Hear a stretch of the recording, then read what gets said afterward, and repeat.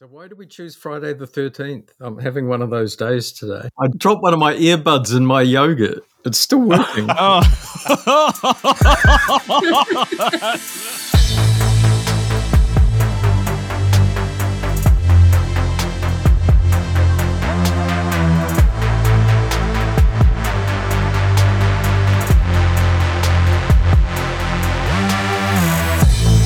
Welcome to Cloud Realities, a conversation show exploring the practical and exciting alternate realities that can be unleashed through cloud-driven transformation. I'm Dave Chapman. I'm Sjoukje Zaal. And I'm Rob Kernahan. And in today's episode, we are going to talk about complexity. Again, we're going to talk about the Cynefin framework, a subject we've touched on and are quite passionate about here on the show. And we've got some guests with us who have not only thought very deeply about Cynefin and worked with Dave Snowden in terms of developing the model and applying the model, but actually in their day-to-day business use that model extensively in the conversations they have with their customers. But before we get to that, I was in the office the other day and I shook Rob awake again and he woke up with a bit of a start and, you know, was quite alarmed about something. And I'm wondering, what are you confused about this week, Rob?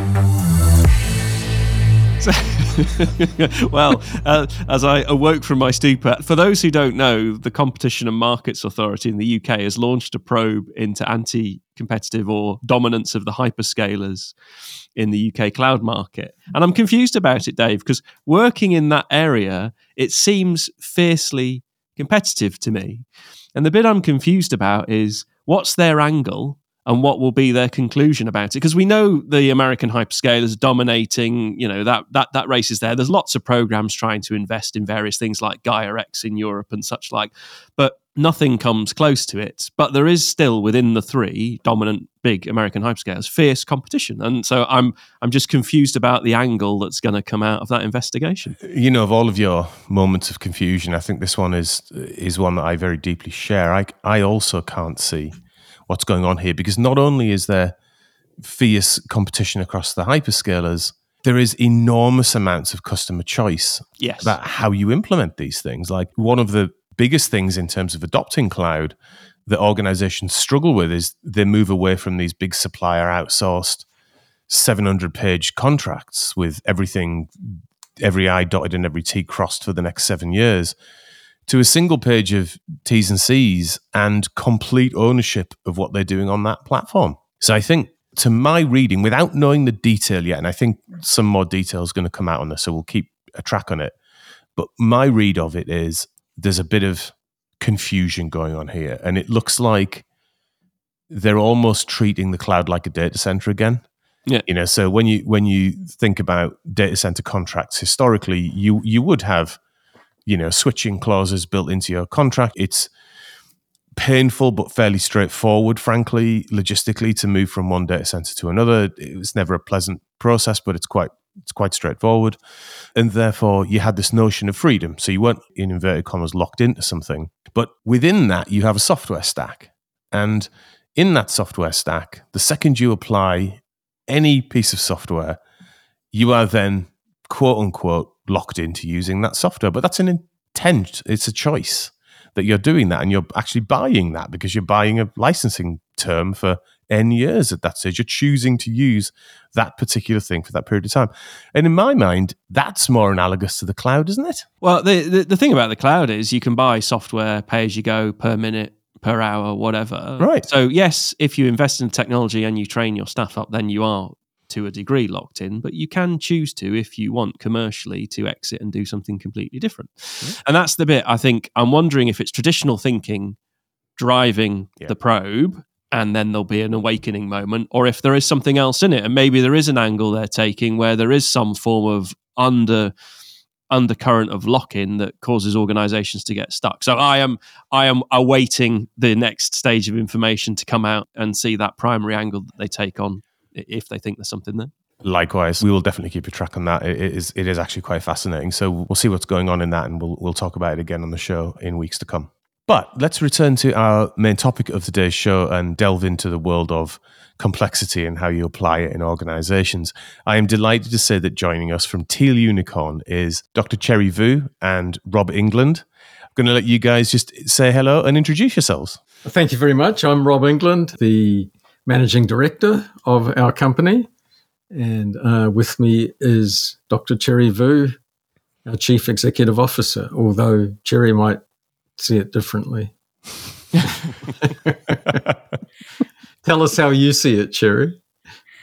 Oh, I think you are a slow driver.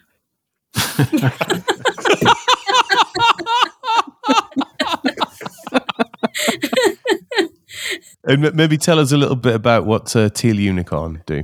Yeah, so we do consulting around the world. At the moment, we do lots of consulting in Vietnam because we have the secret weapon of Dr. Cherry Vu. And so we're doing a lot of work there. So even though I might be the managing director, I also have on LinkedIn that I'm the executive assistant to the CEO because Cherry does all the work in Vietnam. That's why she says I'm a slave driver. And I literally carry the bags because I don't speak a word of Vietnamese. It's a very modern organizational structure, fluidly swapping between roles. I applaud it. I applaud it.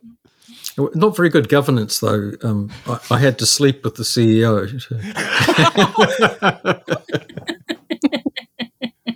So, on today's episode, we are going to return to a subject that we have covered before, but it's one that we think about a lot and we use a lot to frame the work that we do in our day jobs, and that is the Cynefin framework. And we were lucky enough last season to have the author of the Cynefin framework, a chap called Dave Snowden, on the show. And Dave took us through some of the background to the Cynefin framework. He took us through some of the thinking that's been involved in it and how it's developing into other new models. Our guests today have done work with the Cynefin framework, not only using the framework, which we're going to talk about quite extensively today, but also in developing it further. Now, before we get into that, Rob England, do you want to just give us a quick little pen picture of what the Cynefin framework is, just as an aid memoir or just to refresh people who have maybe not come into contact with it? Yeah, thank you. So the way that it was originally laid out, there were just 5 situations that you might find yourself in. So you might find yourself in, and some people will have heard this being called simple was one of the words used, but these days we say find yourself in a clear situation where you clearly know how to deal with it and you can have best practice and stuff.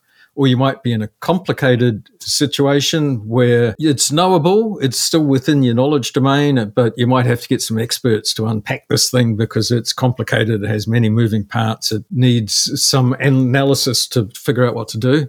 Or it could be complex, in which case it's unfamiliar to us, it's new territory, our existing knowledge doesn't immediately offer us a way to deal with this. We're going to have to develop knowledge. We're going to have to learn and explore.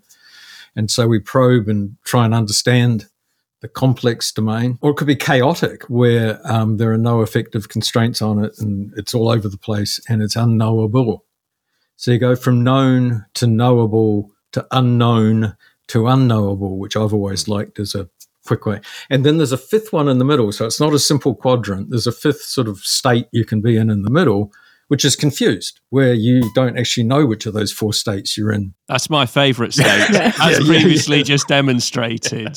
That's where I spend most of my life. And it's quite a fun place to be because there's low expectation that comes out of it. I love the way you leapt on that before anyone else could. Well, I had to get in before you did, Dave. I'll have that one. Give me that one. That's mine. Dibs. Dibs. Mine, always. Yeah. So Dave has developed it since then. So there's a concept of a liminal state, liminal meaning in a state of change, in between some of those. So there's like 7 or 8 sort of situations you could be in with these liminal or transitional states. So there's a lot more to it, but at its basis, it's those 5 states. And so it gives you a sense-making tool. It's a tool to make sense of the situation you're in at the moment. And you're right in terms of saying it's not just a simple 2x2, because Snowden makes a specific point, doesn't he, of drawing it with like wavy lines versus like sort of hard, clear delineations, because, you know, it's not a binary snap between either of the states, I believe.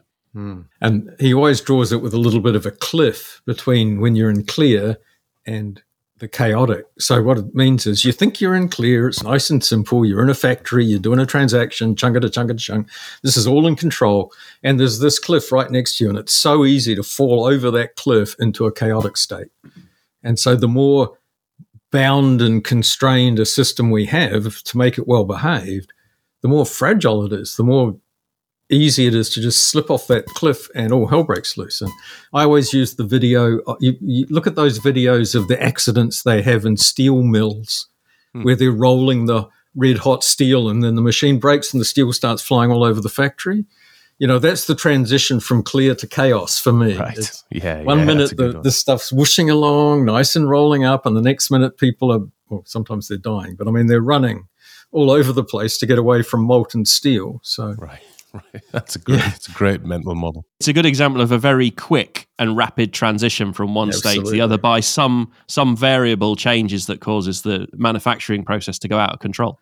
One roller bearing just ever so slightly goes out of tolerance, and the next minute you are in chaotic. And software automation, hey. Yeah, when that goes wrong, whew, right? Some of the best incidents I've ever worked on is because somebody hit go on an automation, hadn't properly tested it, and then 100,000 actions get fired out, and you go, oh, dearie, dearie me, this is going to take a while to fix. Automated software can be firing through thousands of transactions a second, and everything's absolutely humming. And the tiniest thing goes wrong, and the next minute there's molten metal, metaphorically, right? That when it screws up, you are deep in the chaos, right? So we use the Cynefin framework quite extensively to describe sort of states of organization and states of transformation, and I sort of hold at the highest possible level of abstraction that effectively an organization that's sort of, in inverted commas, digitally transforming itself. Well, what does that really mean? Well, in my head, it really means you're using a tech stack and different ways of working to be more responsive to a faster changing market, to iterate and respond and provoke the market. So in very simple terms, culturally, organizations are moving from being in the complicated world of planning and waterfall and trying to predict the future to recognizing that the world is significantly more unpredictable than it ever has been. And that level of unpredictability is only increasing on frankly a day-by-day basis these days. The rate of ongoing complexity is going up with time. So therefore, organizations are really moving from the world of the complicated into the world of the complex. And I'm not sure if Dave likes me saying it this way. I haven't really pinned him down on this, but we approach it as complexity is the base condition. The world is complex. Right? All the time, the world is complex. It just is. And all the other states in Cynefin, like complicated and clear and chaotic, I regard as sort of a special case. Like it's chaotic at the moment, but Dave will say it'll settle into complex. And it's complicated at the moment because we've put the energy in and we've done the hard work to build the expertise to corral it, to fence it in. Constrain it to be complicated, or really invest and fence it in and get it to clear. And so they're like local states that we've created. I always say we've bolted it to the concrete, right? In a factory, we've bolted things down and got us into that state. But the natural state of everything underneath is the world's complex. And in the 20th century, we kind of pretended it wasn't, and that we could have simple linear models for management and for work and lean and TOC and and they work fine when you've got it all bolted down on the concrete. But as you're saying, Dave, in the people are coming to terms with the fact that the world, it's getting harder and harder to ignore the fact that the world is actually complex. I think for me, there's a good example in that in financial services where there was this ordered models that people used to try and predict what the markets would do. And then 2008 romps over the horizon and guess what? The models were wrong. So then they ran and reworked all the models. Then a few years later, something happened and all the models were wrong. And then they tried to redo the models, and they're continually trying to go back to this world of, I can model this, I'm going to understand it. And the financial markets have clearly demonstrated you can't model it. And what you need is the adaptability to be able to respond to the markets quickly when something starts to change. And I think there's this old thinking where they can just scenario plan their way through everything and they'll be safe. And this is a great way of thinking about that and saying, you know what, it doesn't work like that. It's too complicated. It's too nuanced. It's too connected. You've got to think differently. We love that phrase, VUCA. VUCA originally was volatile, uncertain, complex, and ambiguous. But actually, when the military coined it, when they said complex, they actually meant what in Cynefin terms we would say complicated. The battlefield was, in their word, they thought of complex because there's just so much going on. There's too many moving parts. It's complicated. Yeah, right. And actually, V plus U plus C plus A, volatile. We for the C, we say complicated. So volatile, uncertain, complicated, and ambiguous. You put all that together, you're describing complex. Complex is all those things. So we've switched from saying complex in the middle of it to saying complicated. All of it's complex in the way we use the word now. I noticed in your description, Rob, of the financial markets and the chaos and complexity that went on in that, you didn't touch on Bitcoin. Oh man, don't get me started on Bitcoin. I'm still confused about it. And you still owe me an answer from your mate down the pub who you built it all up to say, I can explain this to you, Rob, and then you didn't know. So you need to ring him up and get that explanation. I'll WhatsApp him today. I'll try and give us a couple of bullets on WhatsApp for you.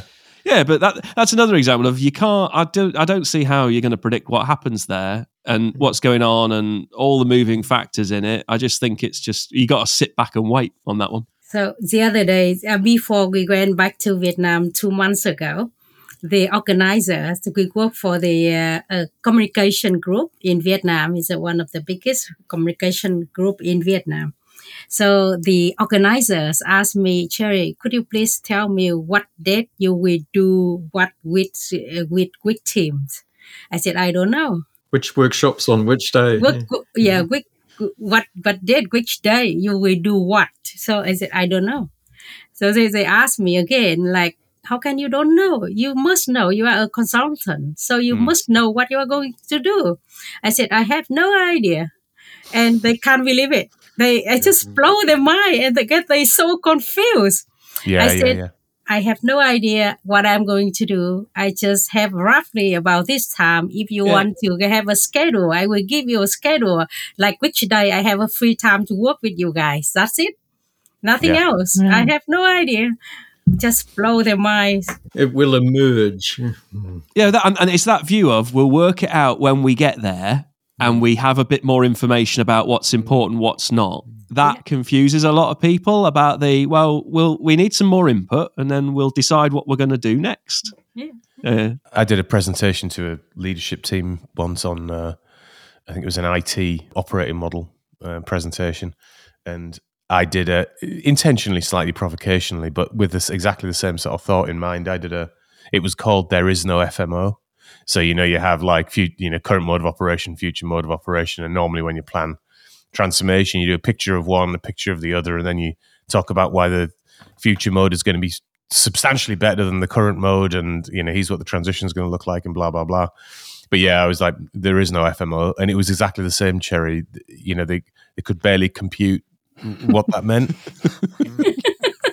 One of the biggest fights I had in a consulting gig was when we were doing a DevOps transformation, a big DevOps journey in a big government department here in New Zealand, and they hired an organizational change manager to come and drive the organizational change in IT associated with all this. Did he have a special outfit or? Yeah, a little special clipboard, and a clipboard, yeah. And he said to me, "You have to tell me the target operating model in 2 years so I can do a gap analysis." Right?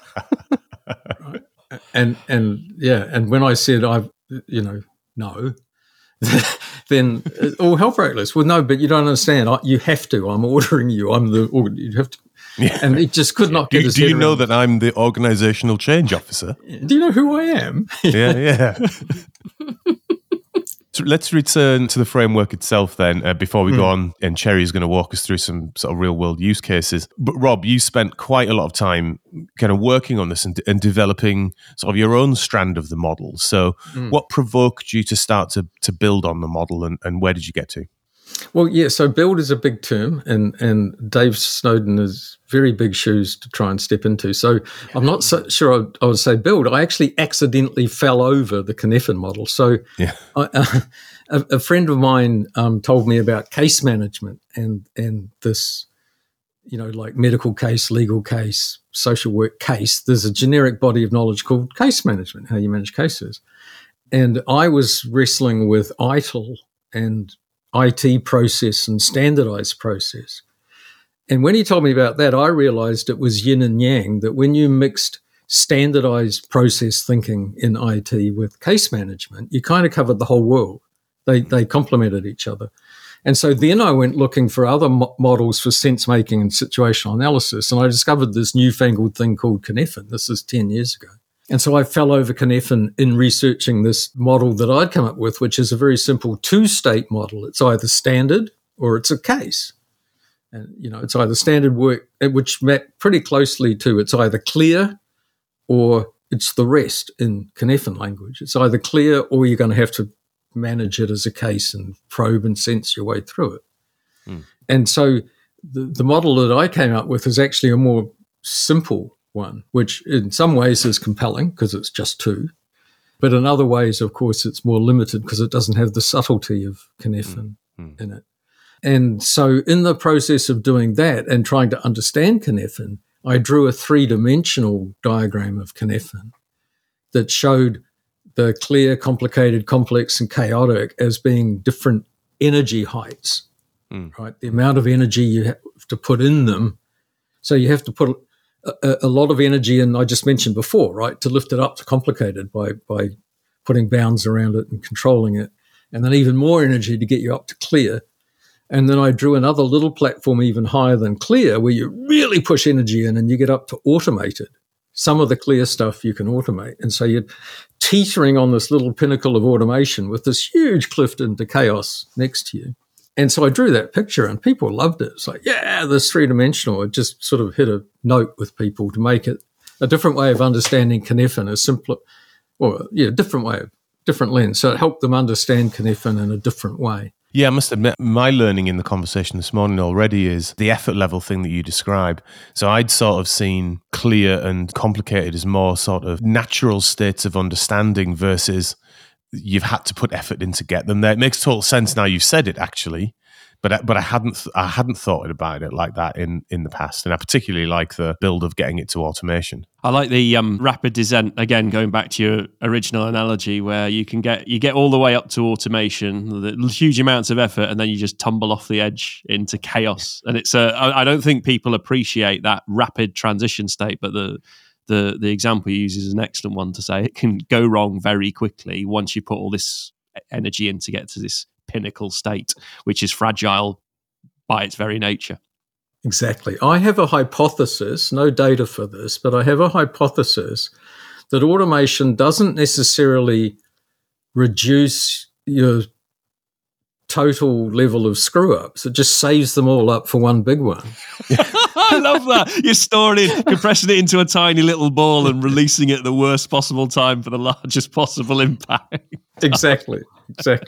So for the listeners that haven't seen Rob's kind of 3D representation of Cynefin, we'll put a link in the show notes so you can go and check that out, and it's really well worth a look. I wonder what your conversation with Dave has been, Rob, in terms of the 3D version. What was his reflections on it?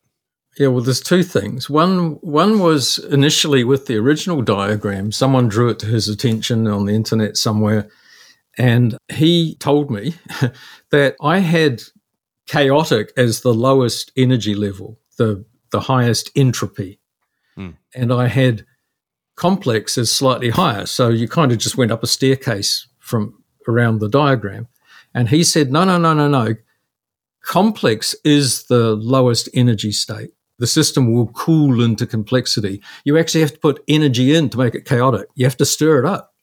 Right. You have to shake the box to make it chaotic. So chaotic is actually a higher energy state than complex.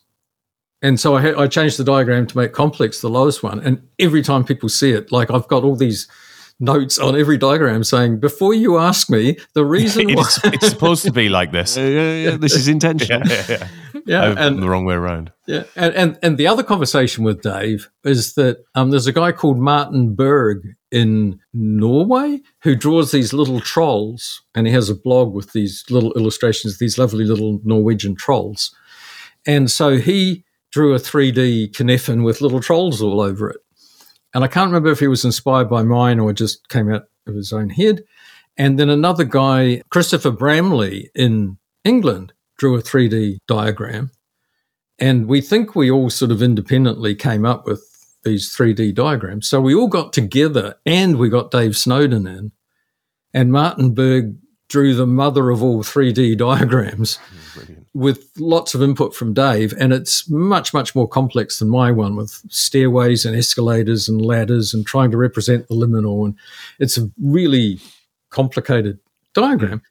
And it's in the Cynefin book. So they published a red-covered book called Cynefin, Weaving Sense-Making into the Fabric of Our World, by Dave Snowden and friends. And it's in that book is this super 3D diagram of Cynefin with all these little cartoon characters all over it, which is pretty cool as well. And Dave had quite an input into all the subtleties of that diagram.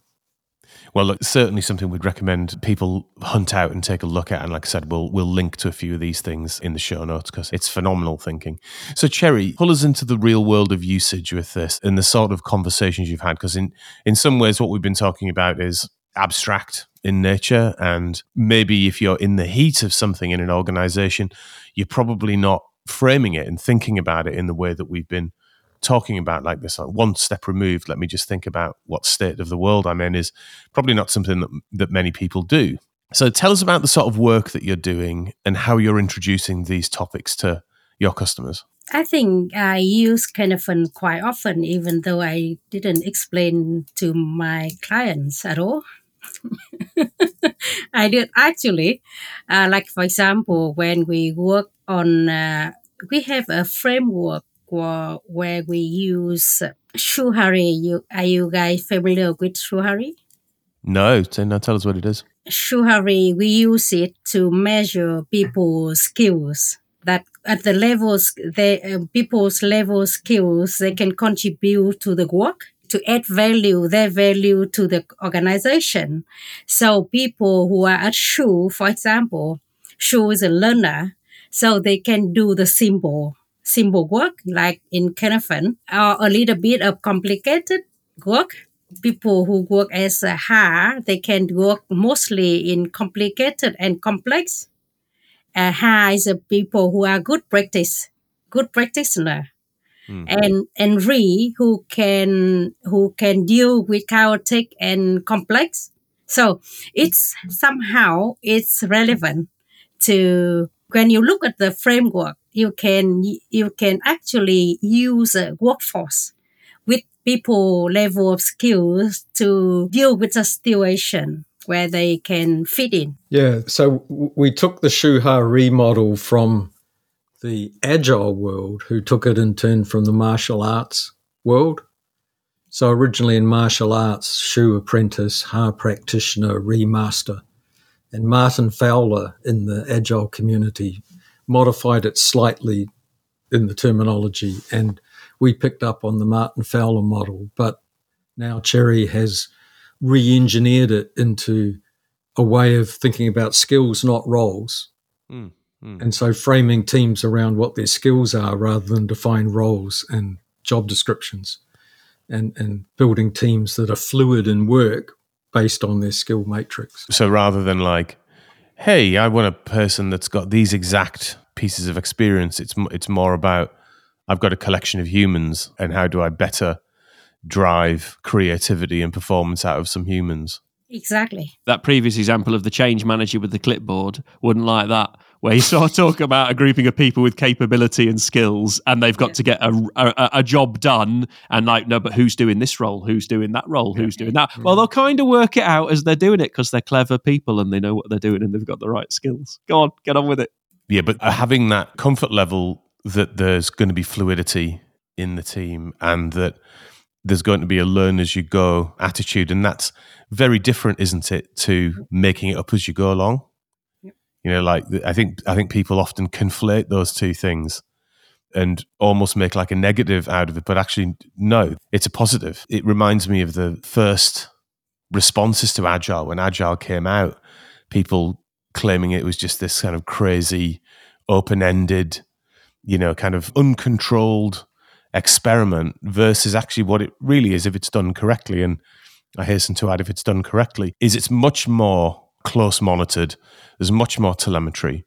There's much more in the moment intentional decision making going on than if you're just allowing something to run for, you know, I don't know, 6 months or a year before you get to another, in inverted commas, gate to check whether it's right or wrong or not. organizations getting used to ambiguity, it seems to me, is one of the biggest challenges of our age, really. For organization, I think it's the same everywhere in the world, I guess, that we normally, in the end of this year, the end of the year, organization spends like months to make a plan for next year, right? Yeah. Mm-hmm. Yeah. Or even longer, even 5 year plan. So when we work in Vietnam with one of the biggest bank in Vietnam, they normally spend at least 3 months to organize what they're going to do for the next year, what number they want to have, and blah blah, or what resource they want to use, and how much money they spend, all that, or what product they will produce. So we talk about, I said to them, to the CEO, I said, look, you don't know how the world changes, especially in banking system. If you waste your time and your energy to make a very detailed plan, then it's a waste. Please stop doing that. And somehow I persuade them to stop doing yearly planning. Right. So, and they start saying, and the CEO, he at the beginning he didn't get it. He's just like, that bullshit. We have to make sure that what we are going to get and how much money we make next year. And but I said, look, again, if you try to do it, it's all right, but it's just a waste. Why don't we try 3 months planning? Right. Just 3 months. Just try 3 months. And then they did it. They did 3 months planning. Okay, what need to improve, what we are going to do in 3 months, how much money we spend, and who we do what in 3 months. And then not only the headquarters, but also the training system, training program, and all others division, they do it the same. And they said that the change in the plan, it's very little. They don't need to change a lot. They don't need to change a lot. They don't need to like re-planning everything. Just a little bit of change, but normally they can go with the plan. So I think make them to understand that the world is complicated. It's a big change in the organization, in reality. And how did that conversation go then, before and after? So you persuaded the leadership team to change to a 3-monthly planning cycle, as opposed to a much more sort of complex dealing with the world as it comes along planning cycle versus their traditional 12-month planning cycle, which is a lot more like, we understand fully what's going to happen at the end of the year, and therefore we can predict with a level of disturbing accuracy to within 0.5% what the world is going to be like in 12 months' time. How did you get them to go on that experimental journey? And then, let's say after a year or so of them doing it, what were their reflections on the improvement or not that it was driving? I wouldn't say that it is the whole system is buy-in, but one day when they have a big forum or the C-levels meetings, the vice CEO messaging me, say, my boss just calling your name, just mention you, say, remember, Jerry said 3 months is enough. 1 year is too long. So I think that's a win. I would say it's a win. Now they kind of have that mindset that don't waste the time. We don't know what the future like. We just try to do the best at the moment. And has it improved their outcomes? Oh, yes, they do. Yes. So I give you an example that we work with the retail banking division. They normally do all year long, but now they do 3 months, and the outcome is incredible in terms of money they get and in terms of quality they make. They're one of the best retail bank in Vietnam, when 2 years ago they was the worst. That's quite a turnaround. That must be very rewarding for you to go into what is a very traditionally conceived organization and get them to think very differently. But then they'll see the results and they'll go, oh, hang on, Yeah. and then that'll create that. We talk about a flywheel effect within an organization where you get momentum to say this is the right thing to do. Yep. As Cherry said, they're still deeply conservative in a lot of ways. We haven't done the magic pixie dust total transformation, and even that chairman is still a deeply, almost suspicious conservative person. But Cherry, I think, correct me, Cherry, but I think you seeded the idea in his mind and then just sort of stood back and waited for it to be his idea, right? Flourish, yeah. In that bank, they have two agile. One's Cherry's agile and the other's agile. McKinsey agile. Mackenzie's agile and Cherry's agile. So they talk about it. Yeah, I think we planted some seed, good thinking over there. So I think they changed quite a bit in terms of and I was lucky enough that I have a chance to coach and training for the OC level at that bank. So they all see the kind of funds model. Right. And that's important, isn't it? Because it seems to me that there is an implicit need to educate leadership and for leaders to start leading in a different way in these sorts of organizations. How would you characterize the journey that most leaders have to go on to start to lead in a more complex way? I think it's the most difficult thing for them is to unlearn the thing that they already learned. And it's not about the complexity world that very difficult to understand. It's not, they are intelligent people. They are absolutely very intelligent and they understand it quickly. I don't think it's a problem at all for them to understand how the world works. Mm-hmm. But the difficult is how to change their behavior and their daily activity and their habit of doing things and managing things or leading things. Mm-hmm. That's a difficult bit. And I think normally because we are, maybe to us it's a little bit different to another consultant firm because we are our customer always choose us. We don't choose them or we don't come to them or, they always invited us to come. Yeah. Okay. So they are all willing to change and to do the change. Yeah. So it's already occurred to them that they need to do something different and they're sort of actively inviting the thinking in. Yes. So it's easier for us to do the change than other, I guess, because we don't need to persuade them. Yeah. Okay. And taking a step on then from the leadership shift that needs to happen, how deeply do you guys go into the rest of the organization? So it seems to me that particularly traditional hierarchical annual planning style organizations are very much built in a certain cascade style model where that 12-month plan like cascades right the way through the organization, and that effectively sets the organization on a journey for that particular year. Becomes very, very difficult to change because everyone's locked into their annual KPIs and all of those sorts of things. So it seems like it's a much bigger shift, isn't it, in an organization to take the leadership, education at one level, but then what do they have to do to the rest of the organization, do you think, to get it to a point where the whole organization is working in a way that's more suitable for the complex world? We normally do the training not only for the leadership, but also managers. With the organizations that we work, we deliver a kind of basic training on new way of working and managing. So they all understand at the same page what organization we are going to be and how we do it and how the manager and leaders have to change.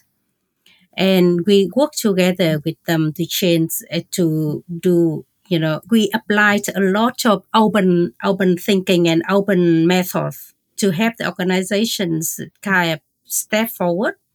Then normally we don't do like strategic level and then action level. We open and we invite everyone to come and then start from the beginning, that everyone understand that why we have to change and who we want to be in the future, and the how we help them with the how. I see. And I guess maybe just to bring our conversation today to a bit of a close, Rob, maybe let's start with you. Like, what advice would you give to organizations that are just thinking about there's something not functioning correctly here in my organization? Where do they start?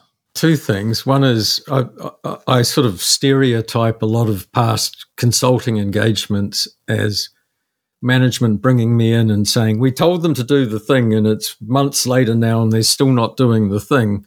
They must be broken. Can you fix them? And it's like, I don't think they're the problem. So, Cherry said this, right? We focus on management, that you've got to unlock the management to unlock the work.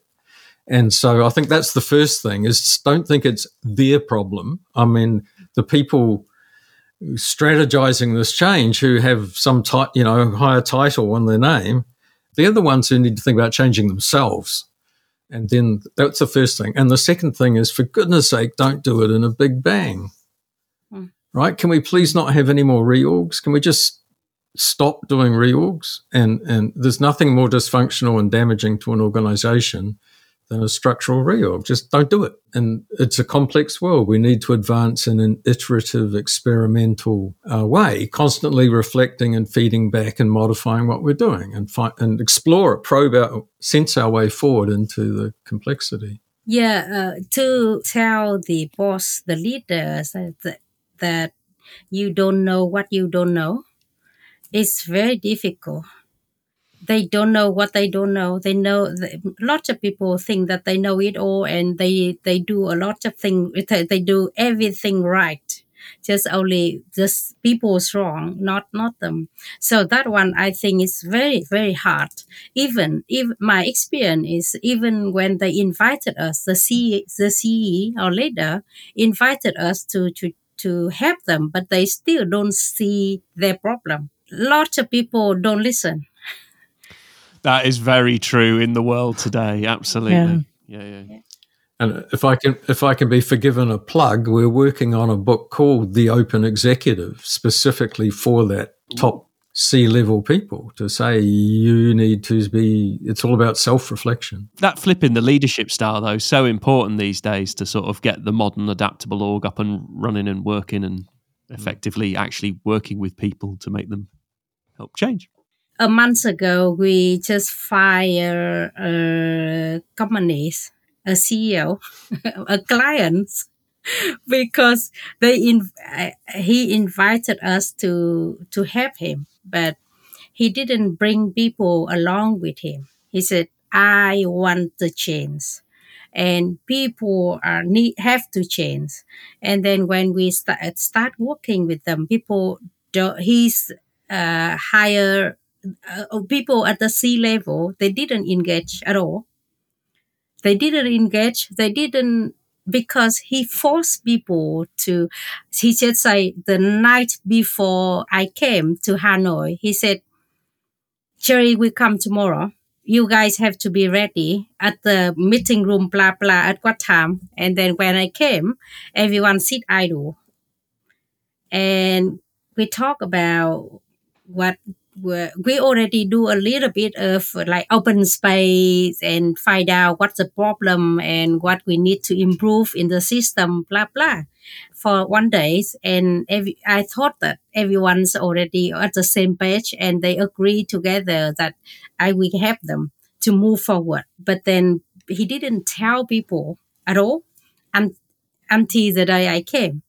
And then people just like, they don't want to, because it's not because they don't understand why they have to change, but because they don't want to be bossing around, and they hate that. And they are those people, right? They even have their share in the company, but they didn't know or didn't decide what they are going to do. And then I stopped working with them just right after the first day. I said, "No, I don't think that you guys ready. You have to persuade people that we need to change. And somehow you have to bring them along, and they need to be willing to. Otherwise nothing works." And he said, no, that's why I invite you to come here. I said, "No, it's the leadership work. It's not me. It's not my job to come and to persuade them. It's your job to persuade your people. And when they are ready, I will come to help you. But he said, because it's hard. So that's why I invite you. I can't do that. I said, I am not the leader here. I am not the CE here. So you are the CEO. You are in charge of that. Whenever you are ready, tell me. And he never get it.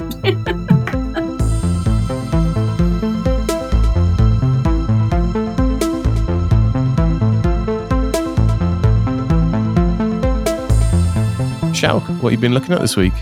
Each week I do some research on related ideas in transformation and tech, and this week I thought we should take a look at free actions to unlock greater cloud value. So in the last years, a lot of companies have committed to the cloud. They signed big deals with cloud providers and developed ambitious goals for how cloud would deliver immense growth, agility, and efficiency for their business. But today, companies find themselves at a new inflection point. The low-hanging fruit has been picked and are now reaching higher. So to realize the most value from cloud investments and to have or maintain a strategic market advantage, leaders should focus on the following 3 things. First, get the business aligned, because the top barrier from getting full value from the cloud is misalignment of IT and business. Second, parse the technology complexity. First, the business priorities need to be clear. Then companies can take a robust architectural approach to create their digital core. And lastly, work on the human systems, such as investing in people and skills, but also take advantage of new technologies like AI. So a question, is this the way to go forward for companies to get more value out of the cloud? It's a tough question, that, because considering what we've just discussed, and then for me, it goes back to, what does cloud allow you to do? Right. So thinking about what we discussed, it allows you to change quickly with minimal regret. Yeah. So commercial models aren't long-term locked in. So I haven't picked this technology for 3 years. I can change it if I need to. I can get access to new resources when I require. So it's allowed freedom above. So the organization that's using it can now do things differently very quickly. So going back to the only plan for 3 months viewpoint that we discussed, cloud doesn't give you regret when you want to change quickly. So therefore, organizations haven't wasted a load of stuff. So I think embracing that flexibility allows you to behave in the way that we've been discussing with how organizations need to unlearn the 12-month cycle, go to the 3-month and think, I don't know what's coming over the horizon.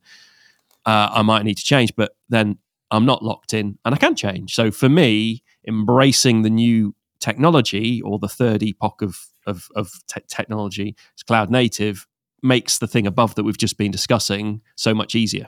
Yeah, another thing that resonated for me is one of the things about Cynefin is that it's really a systems view, right? It's an analytical view, and there's not a lot of people in it. Really, it's not a human system to me. It's a system of thinking. And so the whole humanistic thing is a thing that excites us much beyond Cynefin. And so, your third of the 3 key things was the human systems, right? That it's not the first one, align and vision, absolutely is a human thing. And that's the leadership thing, the leadership getting everyone on the same page, aligning the business and IT. We talk about opening up the system so that business and IT are not separated, siloed, at war. We work for that unity, and then focus on the human systems, not just the technology systems. So, I really love that. We talk about human systems adaptability. So we think the human thing is the most important thing, and then the systems thing comes in, and then the adaptability of the organization. And the human thing, the human part is the most difficult one to change, right? Technology is ready, but yeah. If anyone's a mathematician, mathematicians talk about open and closed problems. Yeah. So a closed problem is a problem that you can prove there is a proof, even if you haven't yet found the proof. You can prove it's provable. Whereas an open problem, you can't even prove there's a solution to it. And so I always say to people, look, tech is always a closed problem. You know the technology can work. You've just got to figure out how. Right? But the human part of it is always an open problem. It's quite possible that you will not solve this. It's quite possible you can't get the people to do that. Yeah, but I have a different view on that. Tell us. Yeah, I always give example of me driving in New Zealand and me driving in Hanoi.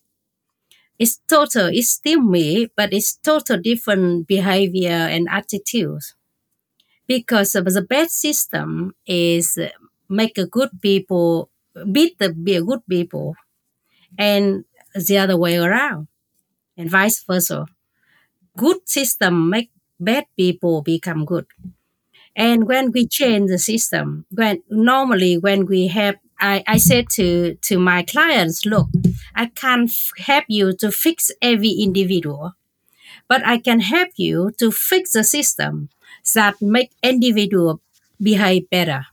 And it's come true. That's such a powerful point about create the right environment, and it's a great way to affect behavior because others learn from others in that right environment. I like the analogy of the road system. Bad traffic laws create bad drivers. Good traffic laws help people become good drivers. It's a great analogy, isn't it? I also think my reflections on it as well are we've talked a lot about organizations changing to be able to respond to a complex world, and I think what the cloud era has brought to organizations is the tech can finally keep up with that now. Yeah.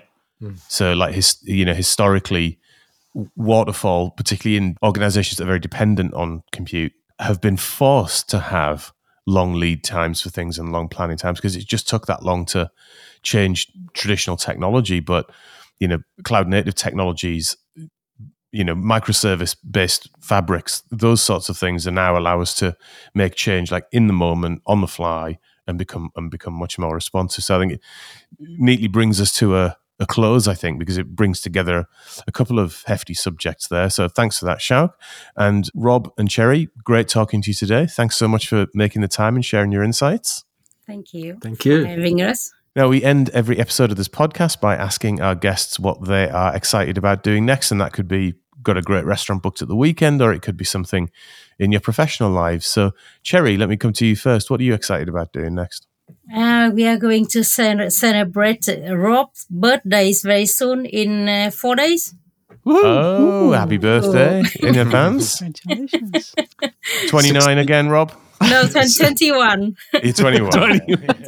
Yes, 64, actually. Wow. Congratulations. He's too young for me, Yeah. Seriously, you laugh, but it is. He is. Yeah, still 17. We're excited about a lot of professional things too. Corporate Rebels are going to write up some of our clients for us. They were in Vietnam while we were there a couple of months ago. And so we're looking forward to seeing them write up our clients. That's really thrilling for us. It's sort of a validation, if you like. Yeah, congratulations. Yeah, and all sorts of other interesting things. And we're going to move into the new house in a few weeks, so that's also exciting. Oh, amazing. Like, Sjouk has just moved house, haven't you, Sjouk? Yeah. I love the process. Yeah, I'm finally getting the feeling that I'm a bit recovered now. Yeah. I can see in your background as well, a new shelving unit's emerged. Yeah. Each week we watch Sjouk's house evolve slowly behind her, and we've watched the development. Yeah. And I have exciting news that we are going to publish 3 books in Vietnamese. Wow. Next month. We're book Good crazy. We crank out several books a year in each language. It's a bit over the top, actually, to be honest. Some people, You guys need to slow down. Slow down, face of life. Slow. Yeah. But every time I think I'm going to slow down, it's like there's an idea comes for open executives. Like, oh yeah, we've got to do that. We've got to do the open executive, Oh, we're off on another book again. Straight on to chat GPT. Like, what should executives do to become more complex leaders? Carriage return. That's not funny. That's not funny. I'm writing the book with ChatGPT. I say that in the introduction. I hope it doesn't show, but No, you've got to do it. It's like you write it in a third of the time, probably. It's another tool at your arsenal, isn't it? Yeah. Absolutely. So a huge thanks to our guests this week, Rob and Sherry. Thank you so much for being on the show. Thanks also to our sound and editing wizards, Ben and Louis, our limited producer, Marcel, and of course to all of our listeners. We're on LinkedIn and X, Dave Chapman, Rob Kernahan, and Sjoukje Zaal. Feel free to follow or connect with us, and please get in touch if you have any comments or ideas for the show. And of course, if you haven't already done that, rate and subscribe to our podcast. See you in another reality next week.